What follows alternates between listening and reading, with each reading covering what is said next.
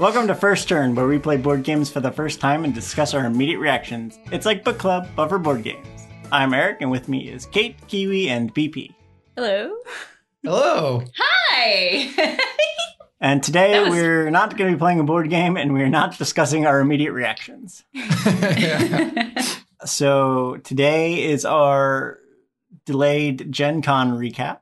Yeah, it was 3 weeks ago? All right. Everything fresh in the mind. Very immediate podcast. Yep. We're nothing if not prompt on our news and information. To be fair, we hadn't traveled in a while, so remembering to bring all the equipment on traveling. I don't know if we would have had time to record there. Yeah, it didn't feel like it. Yeah, that's true. That's because we had so much fun. Oh, I shouldn't. Yeah, spoilers. Yeah, spoiler alert. So let's start with Kate at her first Gen Con. What were your Gen Con expectations? Oh, boy. I remember one of them. Well, I think I talked with this group already about how I didn't realize that it was going to be like a big hall with the tables. I, for some reason, thought we'd be in like little private rooms playing games one at a time. Which would have been cool. I don't know how I thought that even a convention center would have the capacity for that, but that's what I had in my head. What was the one you That remembered? was the one I thought of. Okay. You're like, I thought we'd all be in our own room. Like, all right. Did we talk about the food? I mean, that I had heard a lot about. Yeah. I definitely had, expectations for these restaurants. Yeah, well, one of them was Weber Grill, and we have a Weber Grill, so. The brisket needed to happen, so that was successful there. The day we got there, so we all got there on Wednesday. We don't all get to talk about our expectations. Well, I assume the rest of us expected it to be like Gen Con, the other 4 we've been to. Yeah. Yeah, except smaller. Yeah, smaller. Which I think it met my expectations in terms of the size. Mm-hmm. And the safety. Yeah. I felt like for the safety part, because there were a lot of stuff online about people like super upset about the vendor hall opening, because it was very similar to how it's opened in the past, but nowhere near like as packed as it usually is. But there were definitely people in there not observing the 6 feet. And I know Eric and I saw somebody that like just straight up didn't have a mask. Like it wasn't just down. It was like we didn't see it. And I think Eric, you missed it, right? It was Well, there was that guy in the vendor hall that big shout out to boardgametables.com, because it was one of their people demoing a game that she told him. I believe it was Katie, their customer service person. There you go, Katie, the customer. Yeah. But she like called the guy out and was like, no, you can't be around here unless you have a mask. Yeah.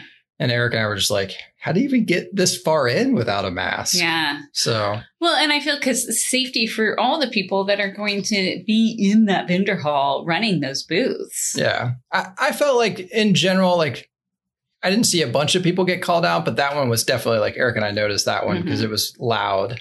I felt like for the most part, people had their masks on, had them properly. By far the most part. It's better than anywhere else I've seen. Yeah. Exactly. And it's the first place I've ever seen the beard pocket mask where the mask was properly done, but then there was like an extra bit at the bottom and you could tuck your beard into it. Yeah. And of course, the food we'll get to, right? Sure. You built food into this. No, I mean, I didn't. Okay. It's a board game podcast, not a foodie podcast. You play board games, then you eat food. Yeah, so we opened up Wednesday night after we ate, and then we got our badges, and then we played Sushi Go and Bosk. Kate, I think it was your first time playing Bosk. Yeah, I didn't play Sushi Go. I went to bed. Right. What did you think of Bosk, Kate? I liked Bosk. I would definitely play it again. The theme was a lot of fun. I enjoy squirrels, so Squeeples. Squirples. There was a lot of squirrel talk going on during the Bosk game. Yeah. Yeah, that was one that we played. Was that our first or second Gen Con? I think it was our first one. No. Second? Like last one we went to in person. Okay. Yeah. So the third one. Sure. So many. I'm not keeping track. That we like bought it right after we played it. Yeah. So that was a good one. And then Sushi Go is Sushi Go. It's a classic. It's a classic. Yeah. So then on day one of Gen Con, the first game we played. We ate at Whole Foods. Oh yeah, we ate at Whole Foods. Sorry. Which was still great. And it was great to I just have somebody as interested in going to Whole Foods as I was. I'm just going to throw that out there. I don't mind Whole Foods. You just shush me out of there real fast. Yeah. I feel like, so the way we do Gen Con, I feel like we take it a lot more leisurely-ish than like what I've heard some people do. And I feel like, they talk about con crud or whatever. And if you don't plan to take care of yourself, like eat right and drink water and like space out all your things, I feel like that's where the sickness comes in. I feel like the way we've done Gen Con the last couple times that we've gone physically, like I feel like we do a pretty good job of making sure that we take care of ourselves, but still have a good time. Yeah. So.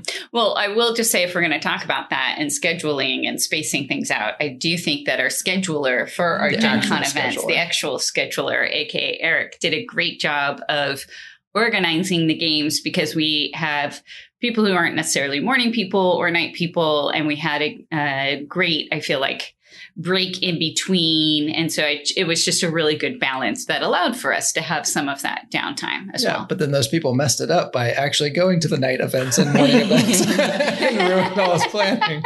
And one of the night people being a morning person. And I'm the morning person that's not the night person. But we both did great. Yes. Well, we'll have a section at the end where you guys can criticize me. Don't worry. So the first game we got to on the morning of Thursday was Merchants of the Dark Road from Elf Creek Games, designed by Brian Sure, developed by Brent Dickman, and artist was Andrew Bosley. After half a year of daylight, we must now prepare for the dark season. The roads will be treacherous, but they will still need to be braved by a select few in order to keep our cities thriving. In Merchants of the Dark Road, you are one of these brave few merchants that travel the dangerous paths between cities. While the job is perilous, fame and fortune await. And it had rondel and worker placement with dice workers. I think, Eric, you picked this one.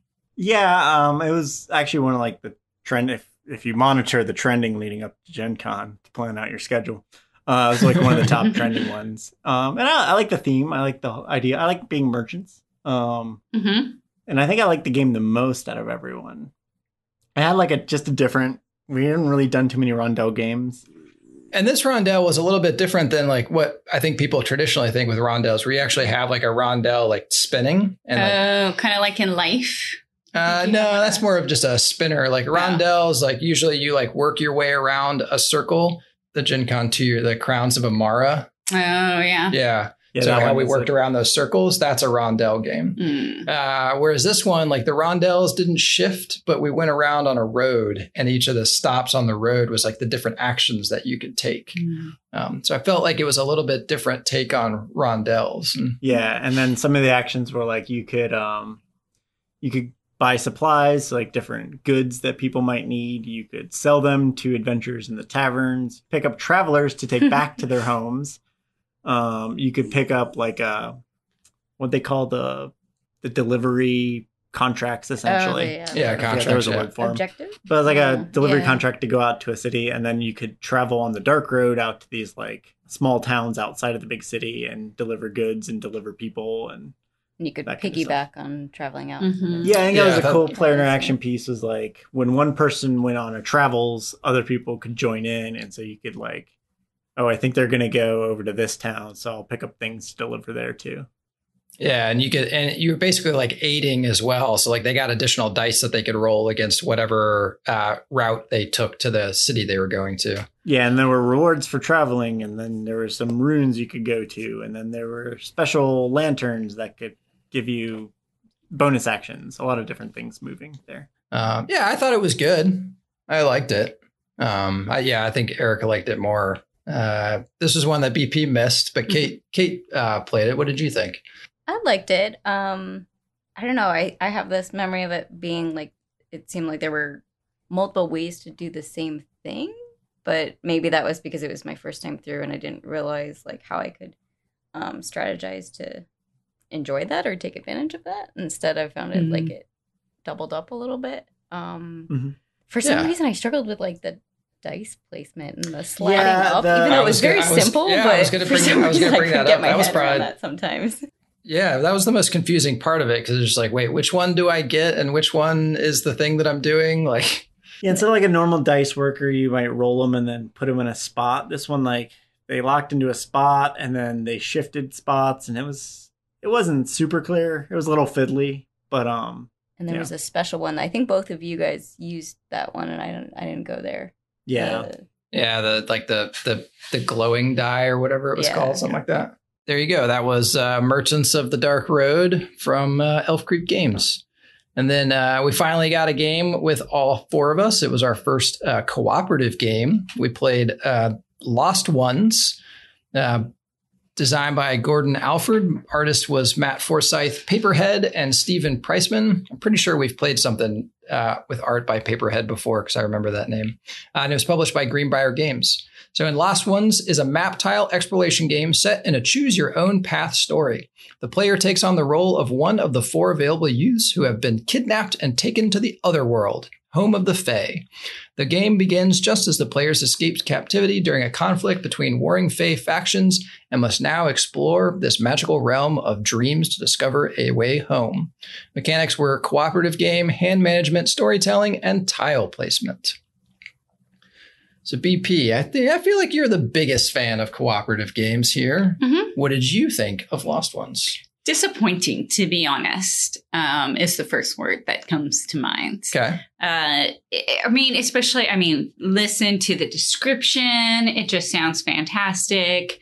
Obviously, cooperative games, and then the storytelling aspect is also something we really like. But I don't know. We played, I think, twice in a row because it went really fast because we lost real quick. Both times really quickly, and everyone seemed really surprised. But I don't know. It seemed limited in some of, in some of those features. Like it was pretty for sure, the tiles.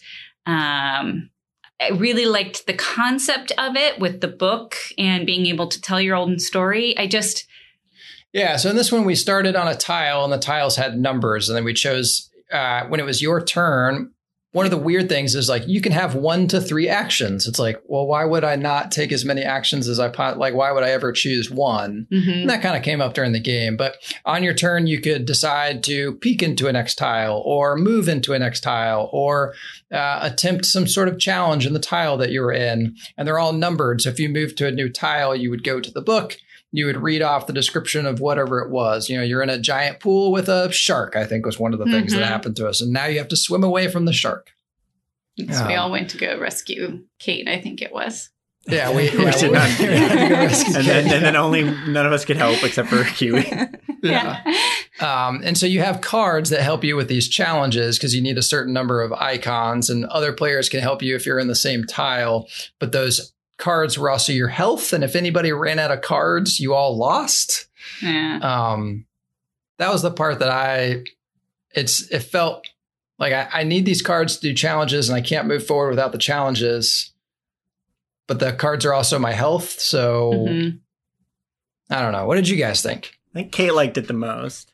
Yeah, but I think that was just because I haven't played as many games that are similar, and so I think you guys all just had a backup game or not a backup, a preferred game that you'd be like, I'd rather do that one instead.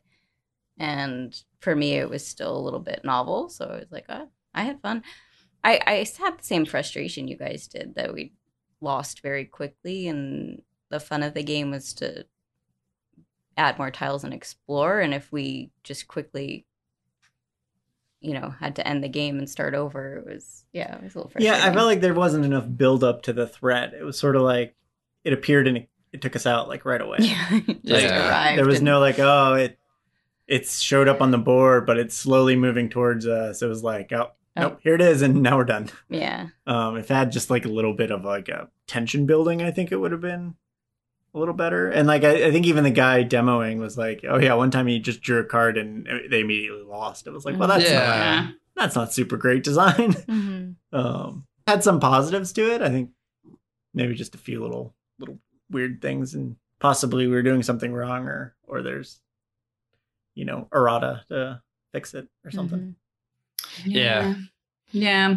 I really like the idea that when Kiwi was describing it during his speak, it reminded me again how much I think at least most of us really enjoyed the Choose Your Own Adventure books as a kid. And that's, I guess, when I was, we were being somewhat taught the game. It's a whole nother aspect, I feel like, again, of this gameplay was also the walkthrough.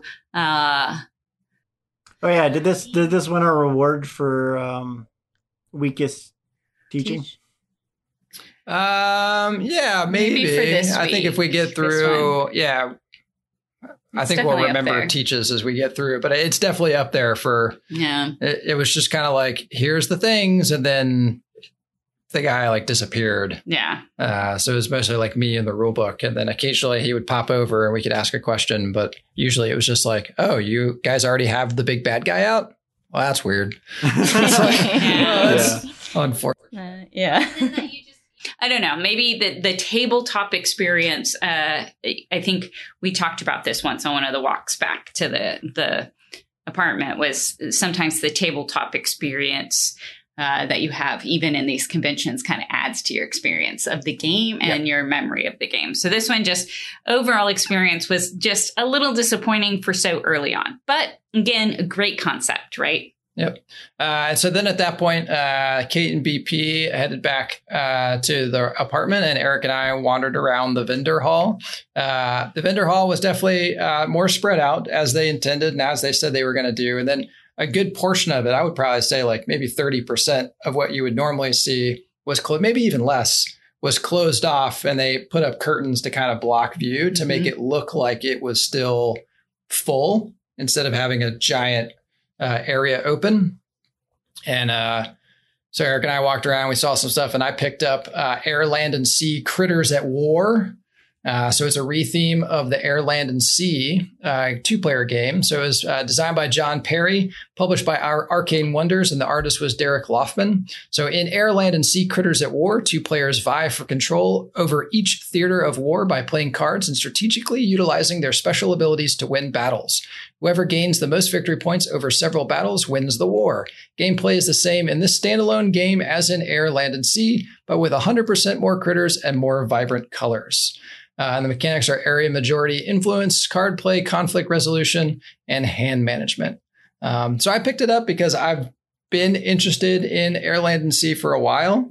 And I felt like this art style lend itself more towards like other people wanting to enjoy it. So if you're not into the World War II theme, maybe fun squirrels and hedgehogs and other things with, silly looking rocket launchers are more your style. I feel like this is just at Paxton's. I think it's something Paxton will enjoy because it plays a little bit like Smash Up, which is a game that he does enjoy, but I felt like it was more strategic than Smash Up.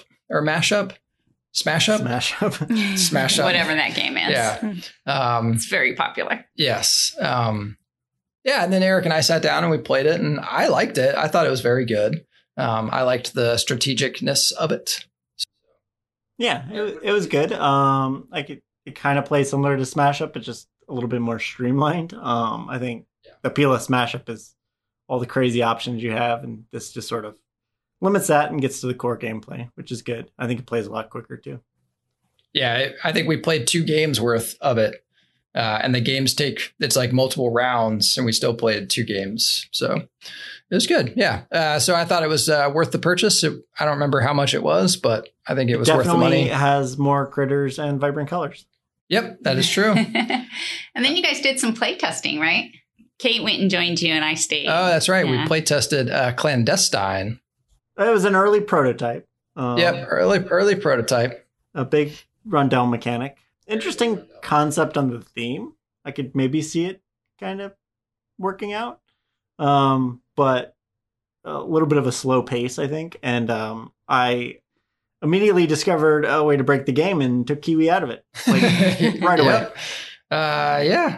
Which was less than enjoyable. So yeah, not super enjoyable to play, but hopefully good feedback for the playtest. Yeah.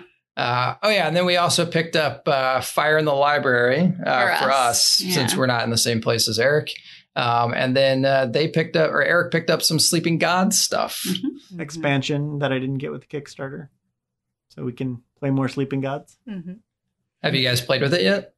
We added it, but was on the other side of the map from where we're at. So. Oh, okay. Yeah, okay. It's kind of like the expansion that I have for Gloomhaven. We just haven't gotten to that part yet.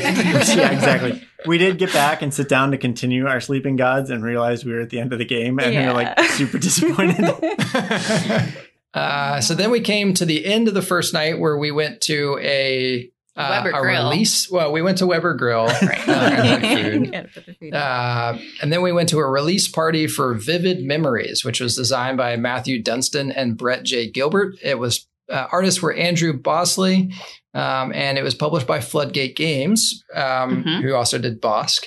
So every stick is a sword, every bike is a steed, every memory is a possibility. In Vivid Memories, you'll take turns collecting fragments of childhood memories, weaving a tapestry of colored threads in your mind. Throughout your journey, you'll store important moments in your memory bank, gaining new abilities to help your score.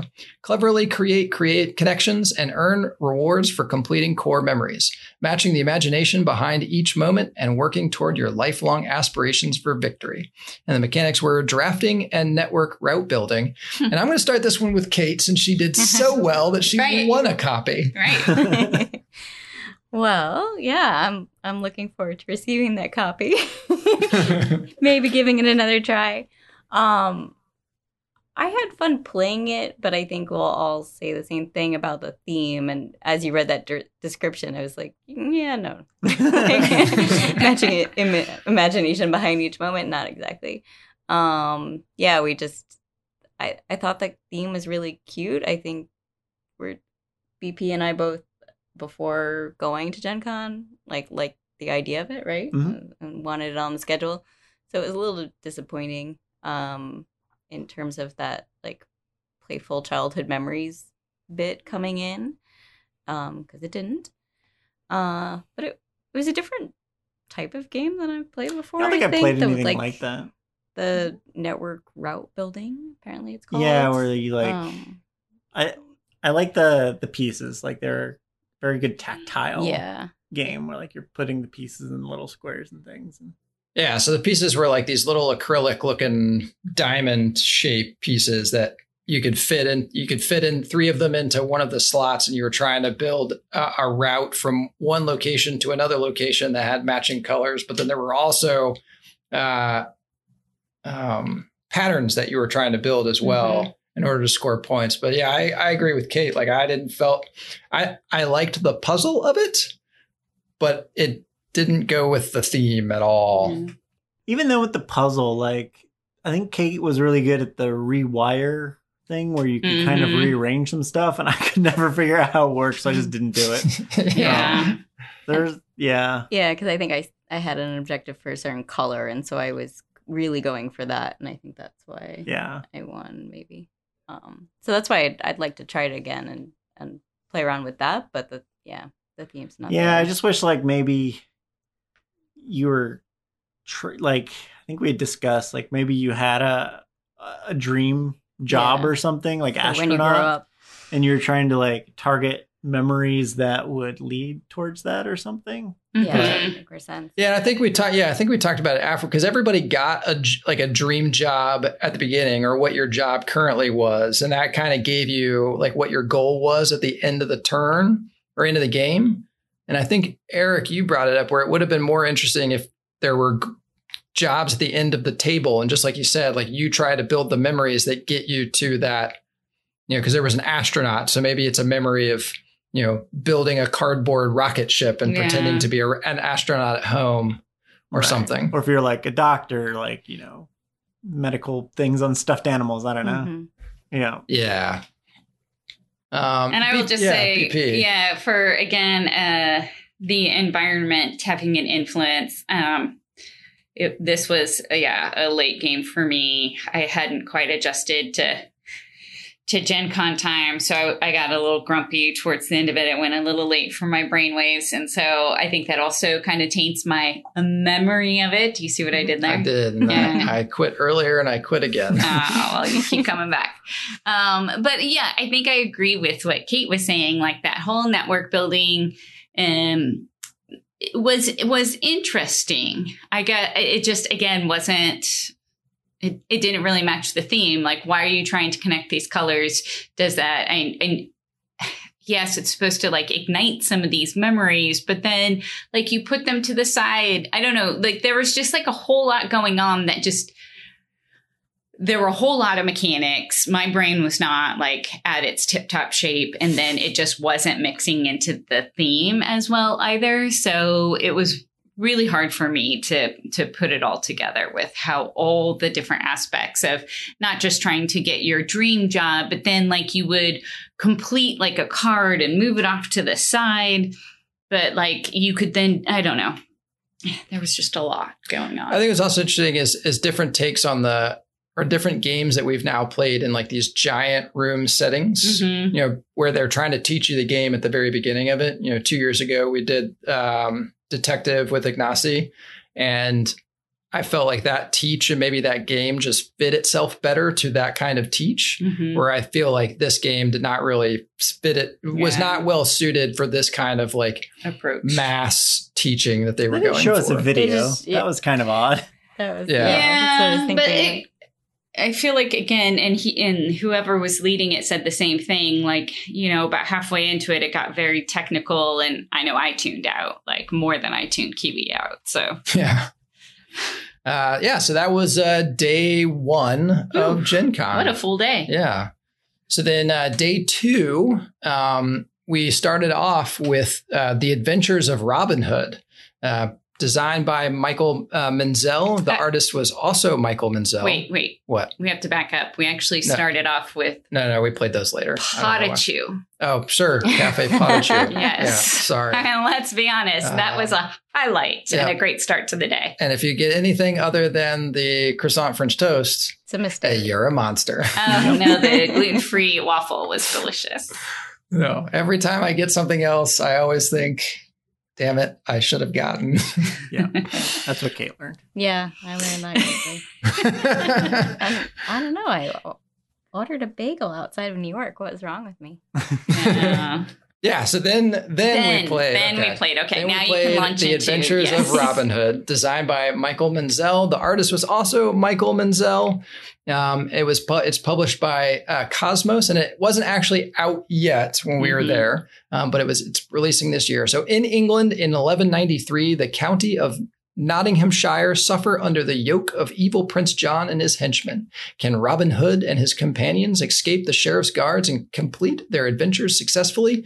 And the mechanics are cooperative game, scenario mission campaign game, and storytelling. Can we just say the answer is not this time? So spoiler alert, we second co-op game of the week and we lost. Yeah. We failed the tutorial that was basically said, like, you can't possibly fail this.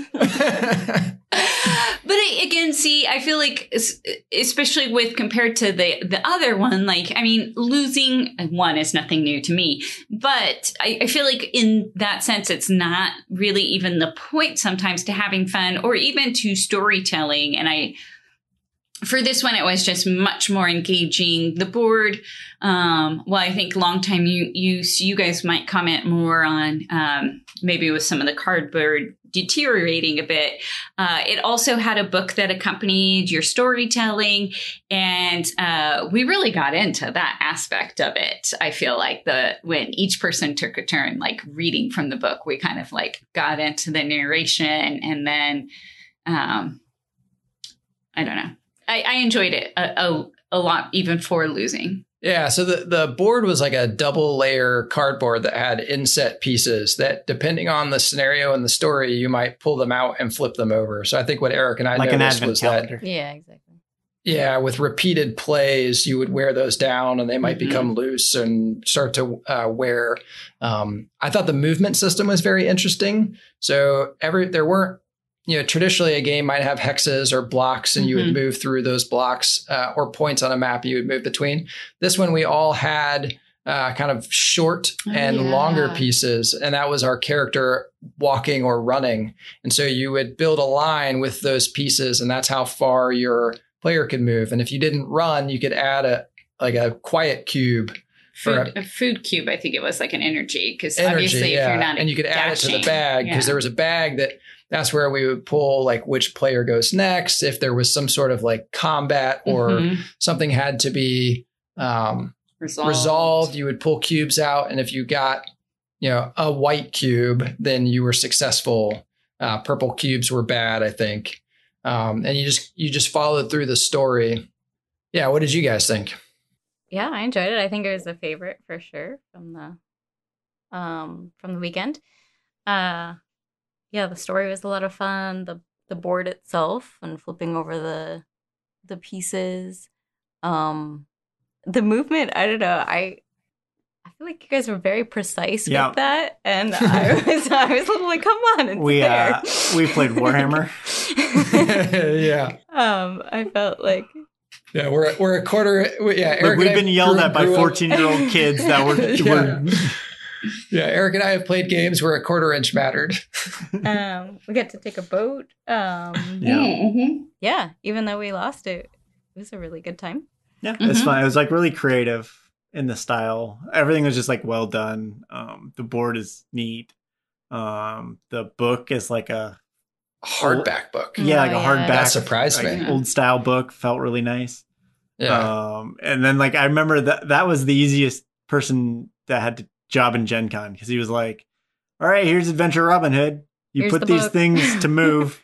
Okay, read the book. And then he wandered on. I mean, he was available. But he was good. But like he had to do nothing. It just the game teaches itself, which is great. And that one rule was really like, I looked at the rule book, and the rule book was just a sheet. Yeah. And that sheet was just describing the movement, and that's it. Yeah. And then it's like, okay, go to the scenario, and the book teaches you tutorial, everything. Yeah, that tutorial is really good. I really enjoy that. Yeah, I thought like for that style of game, having a tutorial was really great, because you kind of get hooked into it while you're learning. Yeah. Right.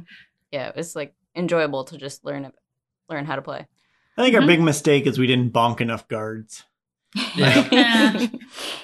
I think for me, had this game been on sale, this would have been my purchase immediately after playing. Yeah. I do wish it was more than 4 players, but I would still have bought this one. Yeah. Yeah. Yeah. It was quite good. All right. And then we played, you guys played Juicy Fruit. So Eric, I'll let you take this one away. Yeah. We went to the vendor hall and wandered around. And one of the games that Kate had been interested before was Juicy Fruits, designed by Christian Store, art by Annika Heller, and it's published by Deep Print Games. But it was at the Capstone booth, so I don't know if they're co-publishing. And each player has their own small island paradise where they grow delicious fruit. To win, you must gain the most points by cleverly supplying ships.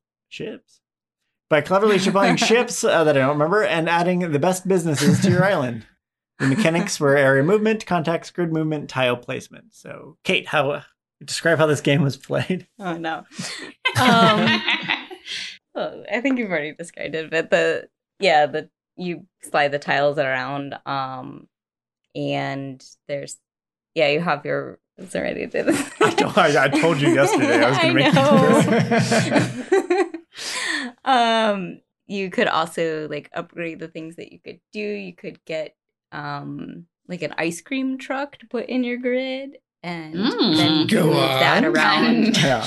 And then you had to have certain fruit combination to produce ice cream and sell ice cream, and then you get points for the ice cream you sell. You could also get a resort that you add in, and so like the core mechanic is like a slide puzzle. So like you have fruit on a grid, and you're sliding them, and if you slide them 2 spaces, you get 2 apples. Or pomegranates or whatever. Right. Probably tropical fruits. And then, I believe there was a mangosteen. What? I believe there was a mangosteen. A mangosteen? Mm-hmm. Yeah. Is that not a mango? No. All right. There's a mangosteen. So like some of the things you could unlock, like you said, the ice cream cart, which would then generate ice cream. You need the fruit, you spend that to get points, but then like you'd have other tiles that would like, they were worth a lot of victory points, but they blocked up your grid. Mm-hmm. So like you could try to place those, but it might limit how much you could move around. That was like a big sort of puzzle in that of like, what do you want to add to your board? And then you're also trying to unlock. So you start with like half of your board and you're also trying to unlock spots so you have more movement space. So it's really all around a slide puzzle, which is interesting. I don't think we've done anything like that. Yeah, so it had a little bit of complicated movement involved, but it was also very easy to just pick it up and start playing. Yeah, and it moved fast. Yeah. No player interaction, though. No. Which is probably the big reason why I didn't get it. Also, it's going to be a recurring theme, 4 players, which is not a good player count for me right now. Yeah, you weren't interested in what anybody else was doing. Your head you're really head down, watching your board. I feel like it was a lot of games like that this year, where a lot of 4-player games with very like limited player interaction. Yeah. Seemed to be a theme. Like you had the same pool of ice cream trucks and resorts to choose from, so you might be like, oh shoot, Eric took like, the ice cream truck I had my eye on, but that's just pick a different ice cream truck. Yeah. Well, they have different point values, so there's definitely strategy there on what you picked and stuff, but limited player interaction. Well, it sounds really exciting. We had tried to get to play it, but the tables were full, being again 4-player. Yeah, it was very popular. It was hard to get in demos this year, it felt like. Yeah, I think it depended on the game and the table. I felt like some games were definitely more popular. There was one, Arcane Wonders had one called Picture Perfect, and that one always looked full. Yeah. We tried to watch it a little bit, but it seemed very confusing. Yeah, without rules. Yeah. With the images of it looked interesting, and maybe one day we'll actually sit down and play it, and we'll find out. But we also wandered, and I got to buy my art. Yep. Yeah. BP was able to get her art. So while Kate and Eric were waiting to play Juicy Fruits, BP and I wandered around. We took a look at 11, which was the... Oh, yeah, because we're going to get that soon. Yeah. So I backed the Kickstarter, or it wasn't Kickstarter, it was GameFound, which is not an opponent. A challenge. Yeah. Yeah. So Ignacy Trzewiczek from Portal Games is designing what is essentially a football manager. So you have it's your in own real football, not American football. Yes. Yeah. Not American football, but everywhere else football. Right. But you have your own club and you're running the club. So you build up the stadium, you get sponsorships, and you can decide stuff like this sponsorship will be on the jersey, or this one will just have a sign in the stadium, or... Yeah. And then if the sponsor does something icky, you have to decide if you keep them or not. You have board meetings where they could be like, yeah, the sponsor's really gross. Do we want to keep them or do we want to dump them? So it seemed really interesting, and I was super excited about it. It was one that I backed it because I knew it was a theme that BP would like. And then she got excited about it when she got to see it, and the guy was talking to her about it. So and then I've heard good things about it, but your descriptions of sitting through board meetings not winning me over. Yeah. It's just a card draw, and the card draw will have a scenario, and then there's like 3 options from the scenario. That's literally all the board meeting is. I think it's very exciting. Yeah. And I was telling him all about it, and he seemed to love the game. So I told him he would really love football, and he needed to get more into it. Yeah. But you get to like set the strategy on like where your player, like how many forwards you have and how many defensemen. And you got to for game day. You got to set the strategy. And then the game was you just compared your opponent, which was on the back of a card. You just compared your opponent's setup to yours. And then that's how you decided like who wins. So pretty interesting, pretty cool. And we had a fangirl moment. Yep. So we went to the Red Raven Games booth, and we're looking at Now or Never, which is the next one coming out from Red Raven Games from Ryan Lockett. And there was a guy setting up the game, and he was setting it up, and we looked at it. I was like, oh, that's really great. And BP asked him, like, how is it played? And so he talked to us for a little bit, and then we walked away, and they were like, maybe we should see if they're doing a demo. So like we walked back, and now there's more people. And then Interviewing said guy. Yeah, interviewing said guy. And then I realized that the person we had been talking to was indeed Ryan Lockett. So then eventually everybody left, and I told them like, hey, we really enjoy your games. We love your art. And then BP got all fangirly. It was like, I love cartographers. And I was just like, no, wrong one. I caught myself and said Rome. She meant Rome. But yeah, it was just kind of funny. So, and then you guys looked at Rorschach. Yeah. Do you remember that one? Yeah, I do. I know we were a little disappointed. Yeah, I was hoping, because I've been trying to find more games like Codenames, because we play that a lot. Mm-hmm. So I was hoping it'd be along those lines. It plays similar, but it's just like it's an ink blot test. And so like, I guess one person says there's like 3 cards out, and one person says I'm thinking of this, and then everyone has to guess which one it is. But it's so abstract that it's sort of just random. Yeah. So it kind of seems like Dixit, but with Rorschach ink blots instead. Yeah, but like imagine like Dixit without like concrete art. It's just sort of like you add in that layer of just interpretation, and it's sort of just it felt way too like kind of random guessing, which is sad because I thought it could be a really cool concept. Mm-hmm.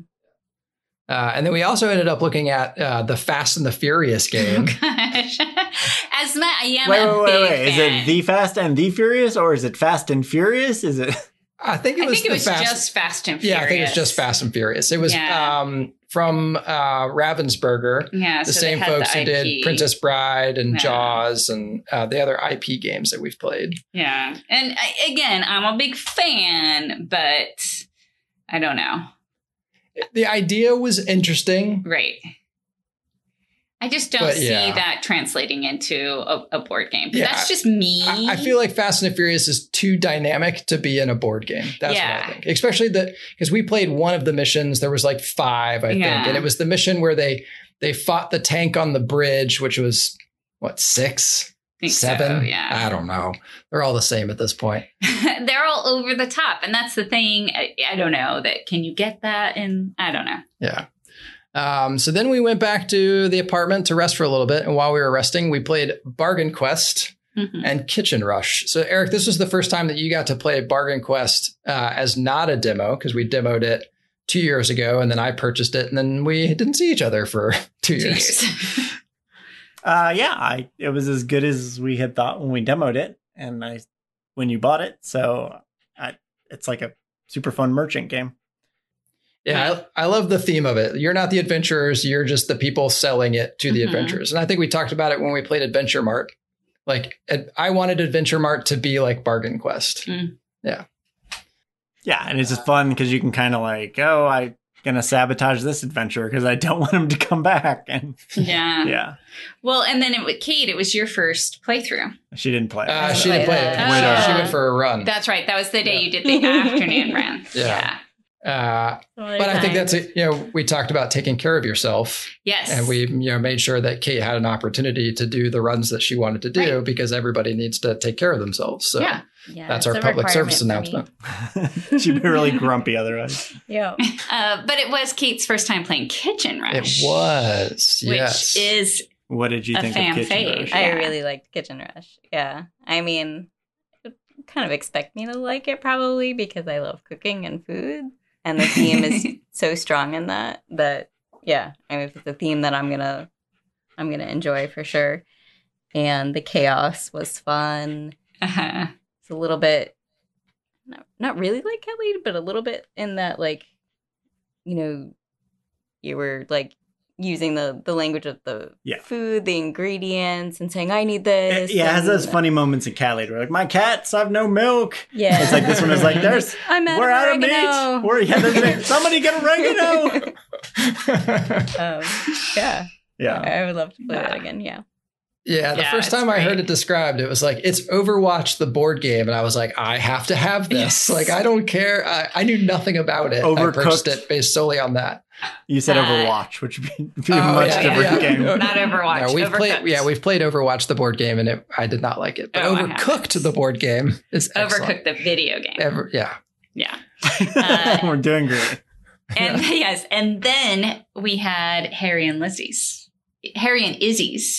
Yes. Yes, with that fantastic, was it pork belly or was it? No, it was just a slab of bacon. Because I remember asking the waiter Yes, about it. I was like, there was this appetizer. It was just a slab of bacon with like maple. I think it was like a maple. It wasn't syrup, as much of a something. slab as I thought it was going to be. But so then we went to AG Big Game Night. And we started off with Tiny Towns, which we had played on an episode, but Kate hadn't played before.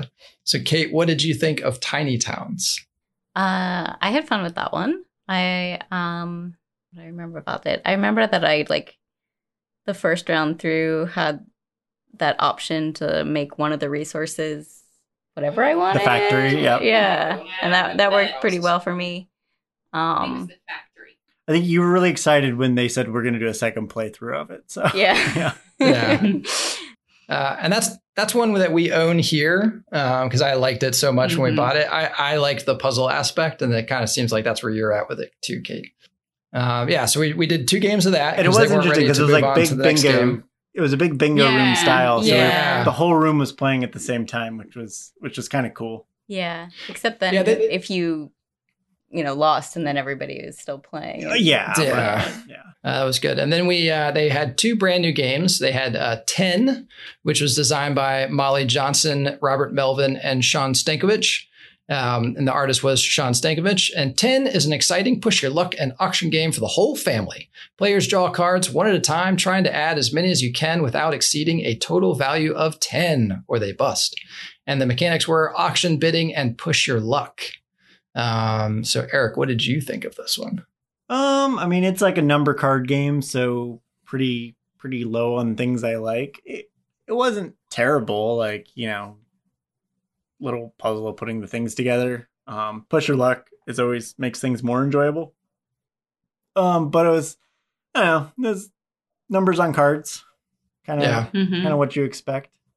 The push your luck was fun. The game in general, I thought it was fun, but it seemed to go on too long. It might have been the time of night. We were maybe a little bit late and we were getting tired, but all you morning people. It's morning people. But yeah, I would play it again, and like that whole family thing, that it's actually true. Like I feel like I could play that with my 11-year-old niece, and it would be fun. When she could get your it. parents who, and my parents like, who don't play a lot of people games, who are more used to traditional card games, or really like rummy type games. Yep. That's what I was going to compare it to. It felt a lot like a rummy style game. Yeah. BP, what did you think? Meh. Yeah. I mean, again, the mechanics, I was like, I knew Eric wasn't going to let me stand with meh. Yeah. Actually, I was gonna... I love the idea of the mechanics being auction, bidding, and push your luck, but it was just, I don't know. So we actually played it again at home with my other game group. It was a much different experience. Oh my goodness. They added role playing to it. The auctioning really came in. Yeah. How? They can role play anything. They were playing auctioneers, and so they were just screaming at you as you took your turn, like if you would push your luck or not. Still kind of meh on the game, but it was different. There you go. And this was a much different teaching experience. So instead of like a giant, because there were probably 200 people in that room? There were 500 people there. 500 people, Holy moly. Which you couldn't really tell because we were so spread out. I felt That's like they really did a good job. I would not have guessed that there were 500 people in that room. But they had like one person assigned to 2 tables that was working for, or at least volunteering for AEG. And tables were 4. Yep. And the tables were pretty big, so I felt like you could still space out if you needed to. So the teach was a lot easier, I felt like, because it was just one person tending to 2 tables. Yeah. They're also I wouldn't say much easier games compared to Vivid Memories was a pretty complex game. These were pretty simple, so I think good choices for this sort of environment. Yeah, exactly. And then we played Whirling Witchcraft, which is another new game from AEG, designed by Eric Anderson Sundin. Artist is Louis Francisco and Weberson Santiago. And the description is, being a witch is all about wielding powerful magic ingredients. But a witch can wield only so much power before everything blows up in their face. Choose your recipes wisely to clear your workbench and stick others with too much raw material, because the first player to overflow their nemesis' cauldron with enough ingredients wins. The mechanics are simultaneous action selection and variable player powers. So BP, what did you think of this one? I really wanted to like it a lot more than I did. I still really liked some aspects of it. I think the only thing was that player interaction wise, you were really only playing with one other player. I think we talked about, because it was pretty fun, like the puzzle piece of trying to figure out, when you had to collect a certain amount of resource, and then do you place that resource on your own stash, your own shelves, or in the cauldron to give to your opponent. But then you really did only have one opponent, but that opponent wasn't playing against you. They were playing against somebody else. Like if there were a way to keep switching around those cauldrons so you weren't just a one-way switch. But it was really an interesting idea, and obviously a great, now that we're talking about it in the Halloween season, a great Halloween theme. Yeah, and I'll agree with you on that one. I wish there had been ways to play against other players at the table, because you're right. I wasn't really playing against you, even though I was passing my cauldron to you. Mm-hmm. Or maybe I was passing it to Kate. I think I was passing to Kate. But like Kate wasn't passing back to me. She was passing to Eric. Mm-hmm. I wish whether there were cards to say, okay, pass crosswise, or pass alternate, or trade with another player. Or if it just kind of like went clockwise one turn, and the next round it went counterclockwise, or something easy like that. Yeah. I felt like that would have made it a little bit more interesting. What did you guys think? Yeah, no, I agree with what's been said so far about the passing back and forth or to the same person. The table presence was good. I mean, you had you actually had that little cauldron, which was cute. I don't know how necessary it was, but yeah. Game was witchcraft theme to it, and the purple and black colors, and I don't know that we the materials you had, they probably had names we didn't really seem to use that much. Frogs and things like that, but we didn't really bat wings and stuff. Yeah. I do want to try it again with the group here, but in that case BP was very tired at that point. Yeah. And I was passing to her, so I abused that fact to speed William win, which is kind of not great. Thanks. Yeah. Then so we did receive copies of 10 Whirling Witchcraft from the AEG Big Game Night. We also got a game called Cheaty Mages, which I believe you guys have tried. Played it. Yeah, it's fun. It's staying in the collection for a bit. It was really fun. It's got a big kind of auction and push your luck mechanic, and it's actually really fun. You guys should. I think it might be 3 players though. Yeah, I keep meaning to look at it, because when you brought that up, I was like, okay, maybe that's I think one it'd be I'll a good game with with Paxton though. And then we also got Inner Compass and Scorpius Freighter, which Eric, you've said you've played Scorpius Freighter. I have played Scorpius Freighter. It's a rondel game. Didn't quite have much of a theme. We are going to play it again, so we'll see if maybe second playthrough is different, but. One time I played it was kind of meh.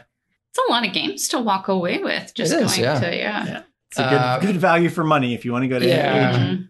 Yeah, it was definitely worth the money, I thought. And then we did purchase Crimes and Capers High School Hijinks. Is that what it's called? Well, we didn't, but there's a past episode. Yep. We also purchased episode number Floor Plan. Yeah, which there's a past episode of that one. And then I think Paxton stopped listening to the podcast a year and a half ago. Okay. So we also got Christmas Gudetama, which Gudetama is a past episode, but this is a Christmas version of the Egg Butt. Of the Egg Butt game. So there we go.